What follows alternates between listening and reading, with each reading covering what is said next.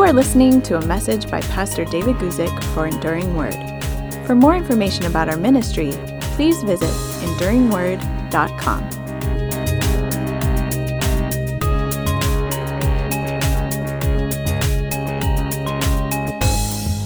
Well, good afternoon, everybody. I'm very pleased that you could join me. If we've never been introduced before, my name is David Guzik. My main work is as a pastor, a Bible teacher, and probably as a Bible commentator is the way that I reach most people. I have an online Bible commentary through the entire Bible, verse by verse. It's kind of my life's work, and some people find it helpful. Obviously, there's no Bible commentary that's going to be helpful and useful for every individual person. But I am gratified to know and to hear that my Bible commentary is helpful for at least some people. Anyway, that's mainly what I do, but I do also like to have a YouTube presence. And a lot of the Bible teaching and preaching videos we put out on the YouTube channel.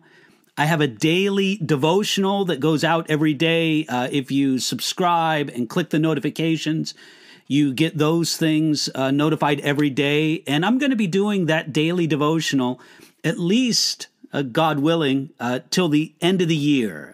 Then I think we may not continue it longer after that. But I also like to come on here on Thursday afternoons and spend some time with you all with a question and answer program.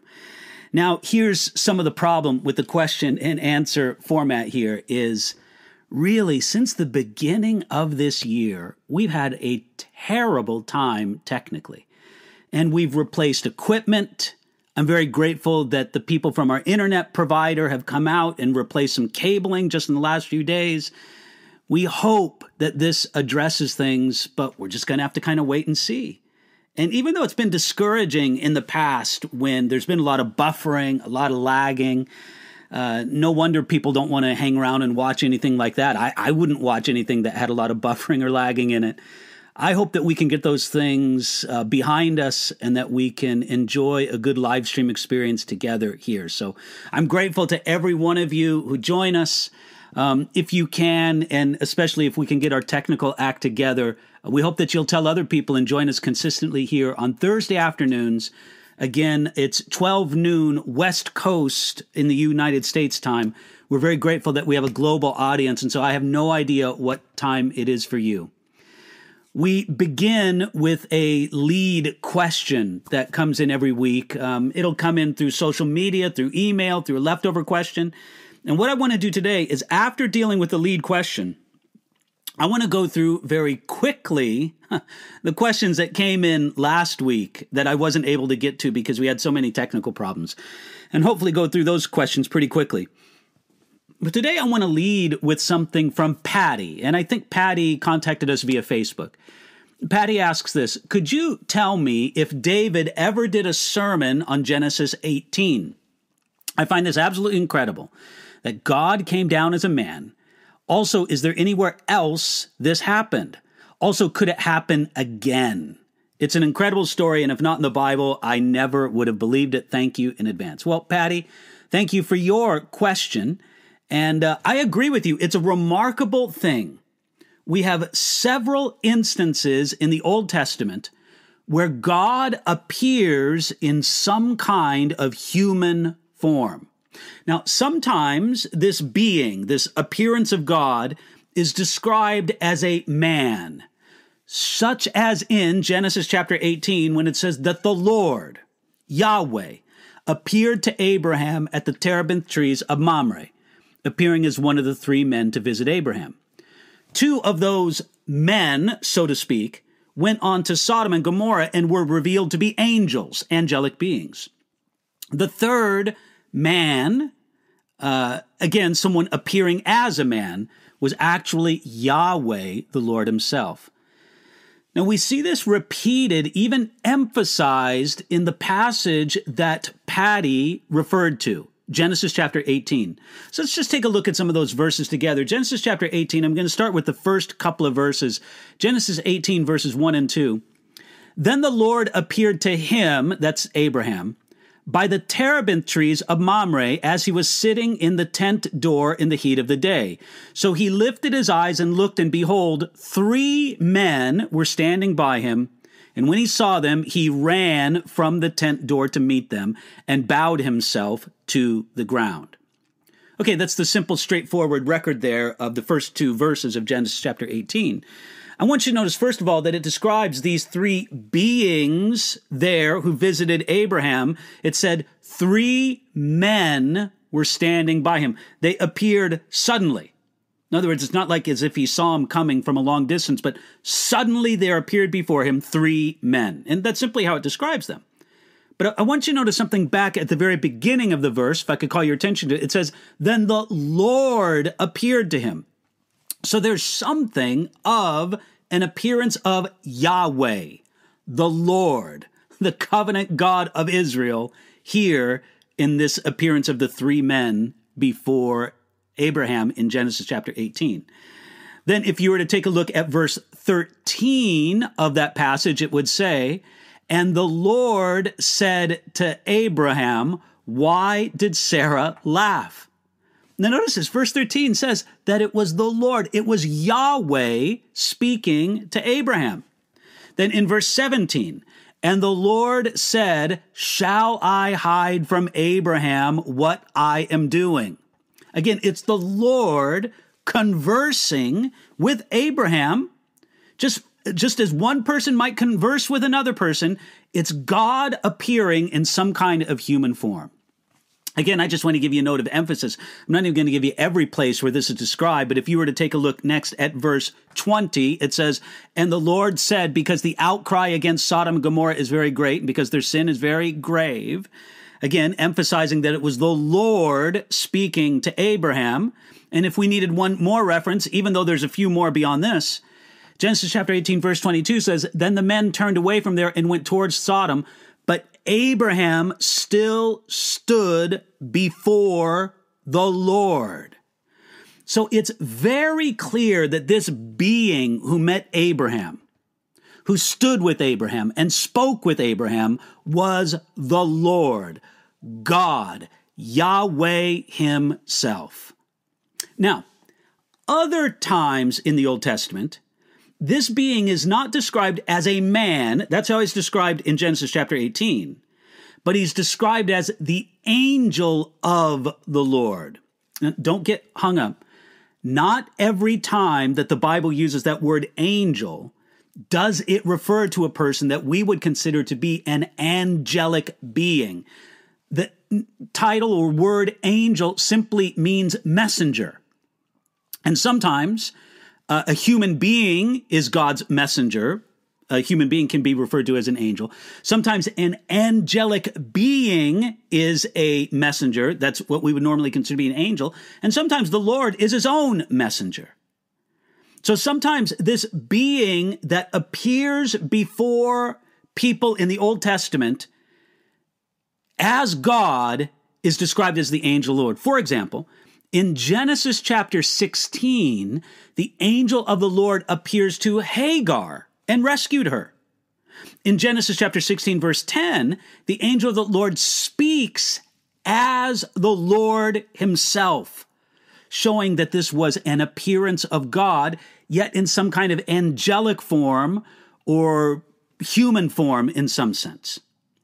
So we can assume that this was God appearing several times in the Old Testament in some kind of human form, at least an apparent human form. Now,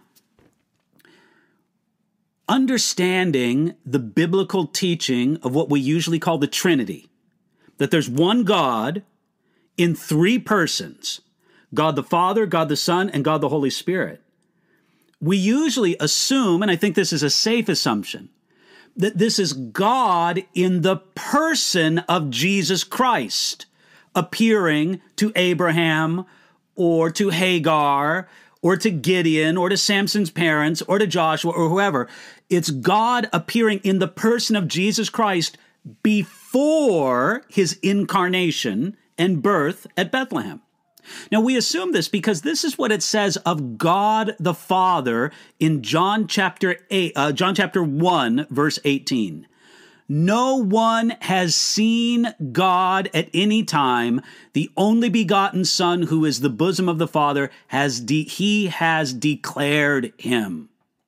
So in speaking of God the Father, the scriptures tell us very specifically that no one has seen God at any time. No one has seen God the Father.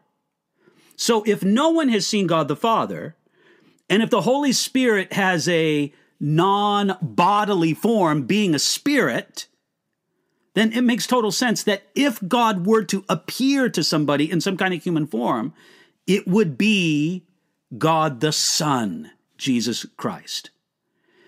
So we know that Jesus existed before he was born in Bethlehem. Several passages teach us that. And so it's fair to just to say, why should Jesus not, on some isolated but important occasions, appear in some bodily form? Now, I need to point out that this is not the incarnation in the same sense that Jesus was a baby in Bethlehem. At Bethlehem, Jesus was truly and fully human. Of course, while at the same time being truly and fully God. Here, it's more likely that Jesus took the mere appearance of humanity and did so for specific purposes on each occasion. And so here are some of the places where we see God appearing in human form in the Old Testament. We see that he did it to Hagar in Genesis chapter 16, to Abraham in Genesis chapter 18, to Jacob in Genesis chapter 32, to Israel in general in Judges chapter 2, to Gideon in Judges chapter 6, to Samson's parents in Judges chapter 13, and I could go on and give you a few more. Now, flowing from this is a good, but I'll admit, it's an unanswerable question. What did Jesus look like in these pre-incarnate visitations? Did Jesus look like he would later appear as an adult man as recorded by the Gospels? Did he always have that same appearance? These are excellent questions to ask. We don't really know. We can't really say. Maybe in whatever Jesus looked like, and again, we have a conception in our mind of what Jesus looked like. I thought I had a icon or something like that, of iconic description of Jesus behind me. But we have this conception of what it is that Jesus looked like. Maybe he looked like that, maybe he didn't. But whatever he looked like when he walked this earth during his 33 years on this earth as the incarnate Son of God, did he look the same when he appeared to Abraham by the oaks of Mamre? Did he look the same when he appeared to Hagar as the angel of the Lord? Did he look the same? And the answer is we just can't say. It's an interesting thought, but we don't know. Now, Charles Spurgeon speculated what these pre-incarnate appearances look like. And I wish I would have put this quote on the screen for you. I just didn't do it. But here's this quote from Charles Spurgeon. He says this, he appeared not in such a body as God prepared for him when he took upon himself the form of a servant, but in such a form and fashion as seemed most congruous to his divine majesty and to the circumstances of those he visited, this angel of the divine covenant whom we delight in came and spoke unto this people. Spurgeon's basically saying we don't know what he looked like, but whatever it was fitting. And I think we could totally agree with that. Now, one other thing from Patty. Patty not only asked, hey, what about these amazing occurrences where it seems like God appeared with people face to face in the Old Testament? Patty also asked this question, could this happen again? Well, look, I would simply say this. We should not expect this or look. Jesus Christ is God's perfect and final revelation of himself, and Jesus ascended to heaven. Friends, that's very important to understand and to emphasize, that Jesus ascended to heaven. Now, if someone were to tell me, hey, God appeared to me in human form, I would be very cautious and very suspicious of that claim. The ascension of Jesus communicates to us this idea that God has finished revealing himself in this way. Now, there's many other ways that God reveals himself. In the way of appearing as a physical personage on this earth, God has finished revealing himself in this way. And we can surmise this because Jesus ascended to heaven. All right, well, thank you, Patty, for your question. I just want to mention a few things before we go on. Look, the ministry of my Bible commentary is something called Enduring Word. Maybe you've heard of it, maybe you haven't. But that's sort of the ministry that presents the Bible commentary in a lot of different platforms. And once again this summer, a very kind foundation has given us a matching grant, very generous matching grant.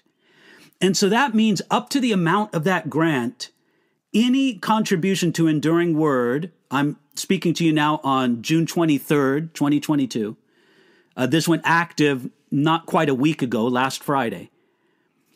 That any contribution to that, to Enduring Word for the Matching Funds Grant will be doubled by this foundation. So, look, you know me. I'm not coming on here week after week and asking for donations, but a couple times a year, we just simply ask people, hey, this would be a great time. And I want you to know that your donations are mostly spent on the work of translation. We spend more than anything else on the work of translating my commentary into other languages where good Bible resources, free Bible resources, are especially needful. So if God moves your heart, go to enduringword.com, go to our app, and you can make a contribution that way. All right, enough with that. I do just want to say, before I go on to just clicking off some quick answers to questions from last week, I have no idea what this is, or, well, I know what it is, but I don't know where. I'm thinking that my wife, Ingalil, probably set that up and probably set it up without telling me, because I probably would have said, don't bother with it. But it looks nice, doesn't it? And so, thank you probably to Ingalil. I can't think of who else would have snuck into my office here and put something like that up. Okay, going to quickly click through some questions from last week. Again, I think maybe a short answer is better than no answer to these questions. So I want to get to these. Okay, from last week, Kike says, Pastor Guzik, I received my book by your father-in-law on fasting and prayer. Everyone should own a copy. It's amazing. Hey, I've mentioned it before here on a Thursday. My father-in-law, Nils Erik Bergström, who lives in Sweden, has written a good book on fasting and prayer. He titled it Dedication Through Fasting and Prayer. You can get it on Amazon. So just look up the title, look up the author, Nils Erik Bergström. Maybe we'll even put a link into the description. But anyway, it's a good book. So thank you, Kike, for mentioning that. Next question comes from Christopher. He says this: I suspect I know what you'll say for why Jesus' risen body was scarred. Do you think our resurrection bodies will be wounded also? Christopher, I would just say we have no reason to think that. The stress in the book of Revelation, where it describes our new bodies and such, really seems to stress the idea of all things being new, all things being restored. So we really don't have any reason to suspect that our resurrection bodies will be scarred in any way or contain wounds from our life on earth. So I hope that's helpful for you there, Christopher. Next question comes from Chris. By the way, I know I'm clicking through these questions quickly. If you get a little confused on exactly what the question is, we'll have the questions written in the details. Chris asks this question. I live in Hong Kong. Ezekiel chapter 38 speaks about Gog, who comes from the north of Israel. In Daniel 11, it mentions the king of the north. Are these people the same person? Chris, no. The king of the north, as described in Daniel chapter 11, really refers to a very specific political and military situation happening between the time of Daniel and the birth of Jesus. The Ezekiel 38 reference talking about Gog coming from the north, it's really not the same personage at all as the king of the north, which would actually be the Seleucid dynasty in the history of the Greek Empire following the death of Alexander the Great. We're not dealing with different groups at all. The only thing they have in common is that they're north of Israel. The kings of the north mentioned in Daniel chapter 11 would be the kings of those Seleucid dynasties immediately to the north of Israel. If you were to draw a line on the map going north from Israel, you would see that Gog, Magog, that is considerably north of Israel. Thank you for that question, Chris. Mallory asks, are there any sins that are unforgivable according to Scripture? Mallory, yes. The unforgivable sin is the sin of rejecting the Holy Spirit's testimony about who Jesus is and what he did to rescue us. The Bible calls this, Jesus called this, the blasphemy of the Holy Spirit. And for someone to be hardened and permanent in their rejection of who Jesus is and what Jesus came to do to rescue us, that is someone who is hardened in the rejection of the Holy Spirit, rejection of Jesus, and that's unforgivable.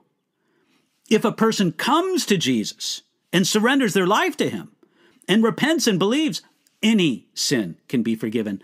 That's the great news of the gospel. Okay, next question also comes from Mallory. Mallory asks, if our bodies are a temple, does this apply to tattoos, piercings, makeup, etc.? Well, certainly in this respect, Mallory, I don't think that the scriptures absolutely prohibit tattoos. The one reference to tattoos in the book of Leviticus speaks of tattoos for the dead and seems to refer to Canaanite pagan practices done for the dead. And so I would say, no, don't do that. Don't imitate Canaanite burial customs. But there is no hard and fast command against tattoos in general, at least in my perspective. There's people who disagree with that, and I understand that. Or piercings and makeup. But since our bodies are a temple of the Holy Spirit, and I'm speaking of believers, we should prayerfully consider such things. Look, we need to be able to zealously give the Holy Spirit lordship over everything in our life. And if the Holy Spirit were to give liberty to somebody else to get a tattoo or a piercing or to wear certain kinds of makeup or whatever, but not give you liberty to do it. In other words, the Holy Spirit would speak to your heart and say, child, I don't want you to do this. Then you need to listen to the Holy Spirit. Your body is a temple of the Holy Spirit. And I think that it's common for Christians today to just go with the flow and to not carefully consider, to not carefully ask, what would the Holy Spirit have me to do in this situation? Next question comes from Simon. Simon asks, what do you say about dating or marrying someone who's not a Christian? I guess it is perhaps more advantageous to godly living to date or marry someone who is also a Christian. Well, Simon, yes, it is. Look, I do believe that the Bible says that believers, disciples of Jesus Christ, followers of Jesus Christ, should not marry, and I would say therefore should not date, those who are not believers or disciples or followers of Jesus Christ. It's not because it's impossible to have a good marriage with an unbeliever. And that's not the reason why. It's possible. It's not because there's something so inherently unclean in that person. No, that's not it at all. The idea is simply this. If you are a true disciple of Jesus Christ, a true follower of Jesus, then the most important thing in your life is honoring and serving Jesus Christ. Oh, your family is important to you. Your career might be important to you. Your physical health might be important to you. There's many things that could be important to you. But supreme above all of that is following and honoring Jesus Christ. Now, if you have one person for whom that's true, and another person who doesn't honor or glorify Jesus Christ at all in their life, there's a fundamental mismatch there. And sometimes the bad effect of that mismatch does not appear immediately, but only later. So Simon, that is the fundamental reason why I would say that it's not wise for a believer, a disciple, a follower of Jesus Christ to marry or to date someone who is not one.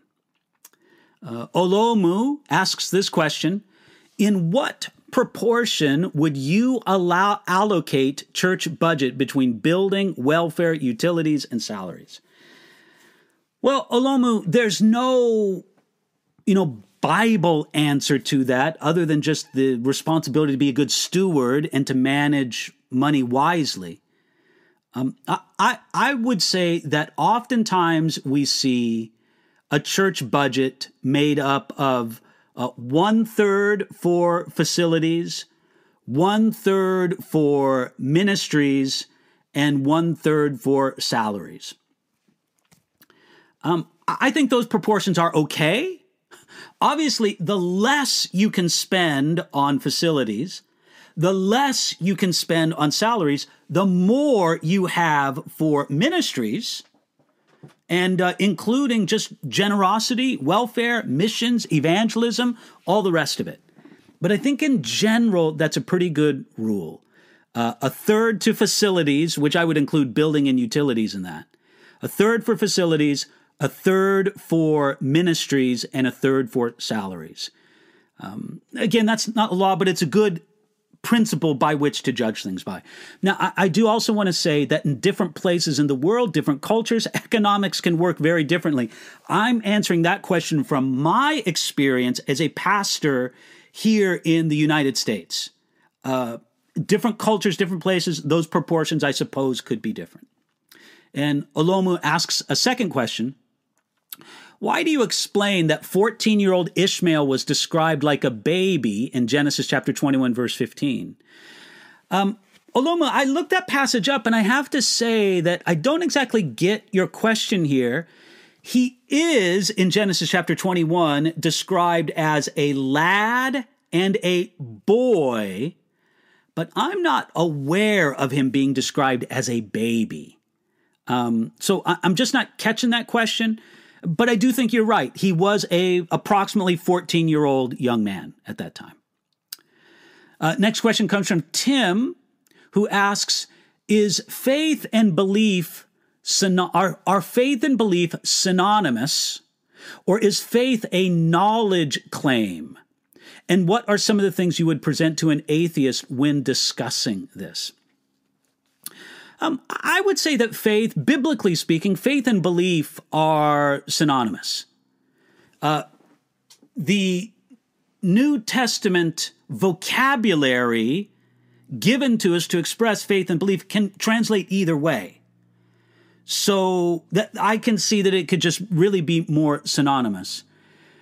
The big thing that I would emphasize with an atheist in discussing faith and belief is that we have reasons to believe. Sometimes Christians, and this has been true in philosophical Christianity, sometimes Christians really want to emphasize the idea that faith is a blind leap into the unknown.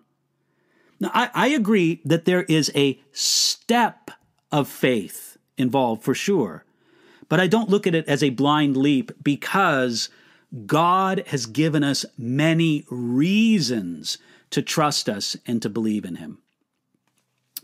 Mallory asks, when considering morning sin as mentioned in the Sermon on the Mount, how should we approach this without completely pushing others away from Christ and the message. Mallory, I think that really what you're getting at here is how important it is for us to be honest in our question, in our speaking. I don't think that a Christian mourning, being sorry over, repenting from sin, I don't think that that would push away a believer or a unbeliever if they just explain it right. Hey, God's really speaking to me about my sin, and I'm really grieved about it.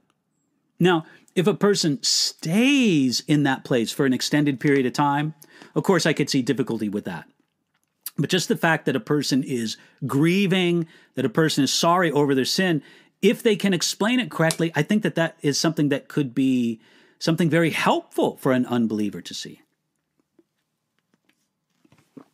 Sam asks this question: did Cain, Abel, and Seth marry? And if so, what were the names of their wives? Well, Sam, yes, they did marry because they had offspring. They were joined together in unions with other women.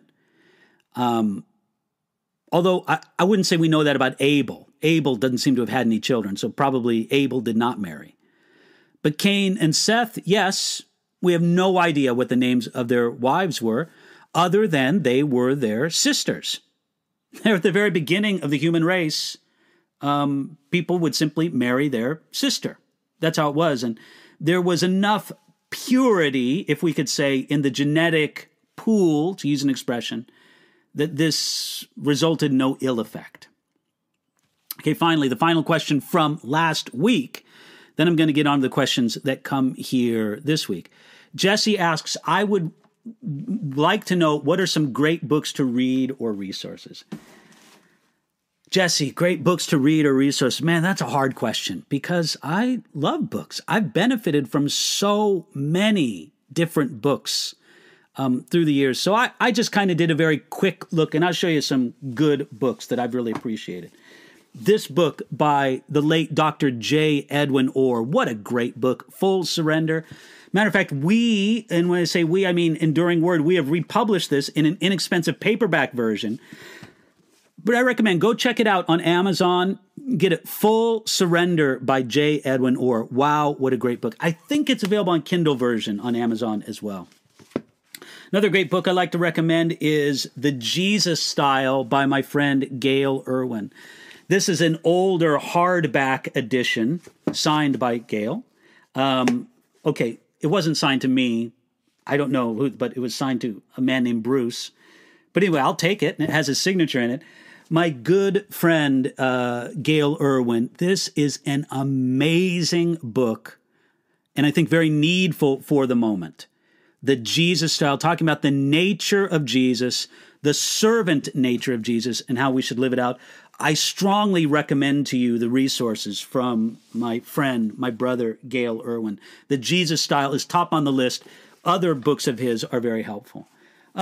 Here's a little book that I just saw on my shelf that I love this little book. By Searching by Isabel Kuhn. I don't know if you can get this same edition with the unbelievably cool cover. You'd have to go to a used bookstore to get that. But I'm sure this is still in publication somewhere or another. But By Searching is the great story of a young woman raised in a Christian home who said, I want to know God for myself. My parents' faith is not good enough. I want to know God for myself. And how God revealed himself to her by searching. And then finally, why not mention one more time this great book by my father-in-law, Nils Erik Bergstrom, Dedication Through Fasting and Prayer. You can get it on Amazon. People have lots of questions about fasting, and that book will help you with that. All right. With that, I've cleared away all the questions that came in last week that because of our defective live stream never came in. So here, I want to just simply say we'll go on to the questions that have come in this week. Although I do want to make a deliberate welcome to our TWR 360 audience. Trans World Radio is a tremendous resource. So grateful for them and the work that they do. And we are live on the TWR360 website, accessible through this very same YouTube stream. So very happy about that. I also look down at my technical stuff here, and it seems that the live stream is going out well. Maybe our technical problems are solved. But, I don't want to be too optimistic. We had one good week before we had a very bad week last week. So I'm more interested in seeing how things are over the long haul. Let me get to the questions that have come in, sent to me from Devin, our moderator. The first question comes from Christian, who asks, is it a sin and or dishonoring to God if one lies to protect a life? Okay, I'm going to repeat that question just so everybody gets it loud and clear. Christian is asking, is it a sin or is it dishonoring to God if someone lies to protect a life? And Christian, I'm just going to give you the very straightforward, upfront answer to that and say no. It is not dishonoring to God. It is not a sin if somebody lies to protect a life. So, in the early days of Christianity, when Christians were being persecuted mercilessly, and if Roman soldiers came to a household and demanded to know where the Christians were hiding, I don't think that somebody would be obligated to tell the Roman soldiers the truth.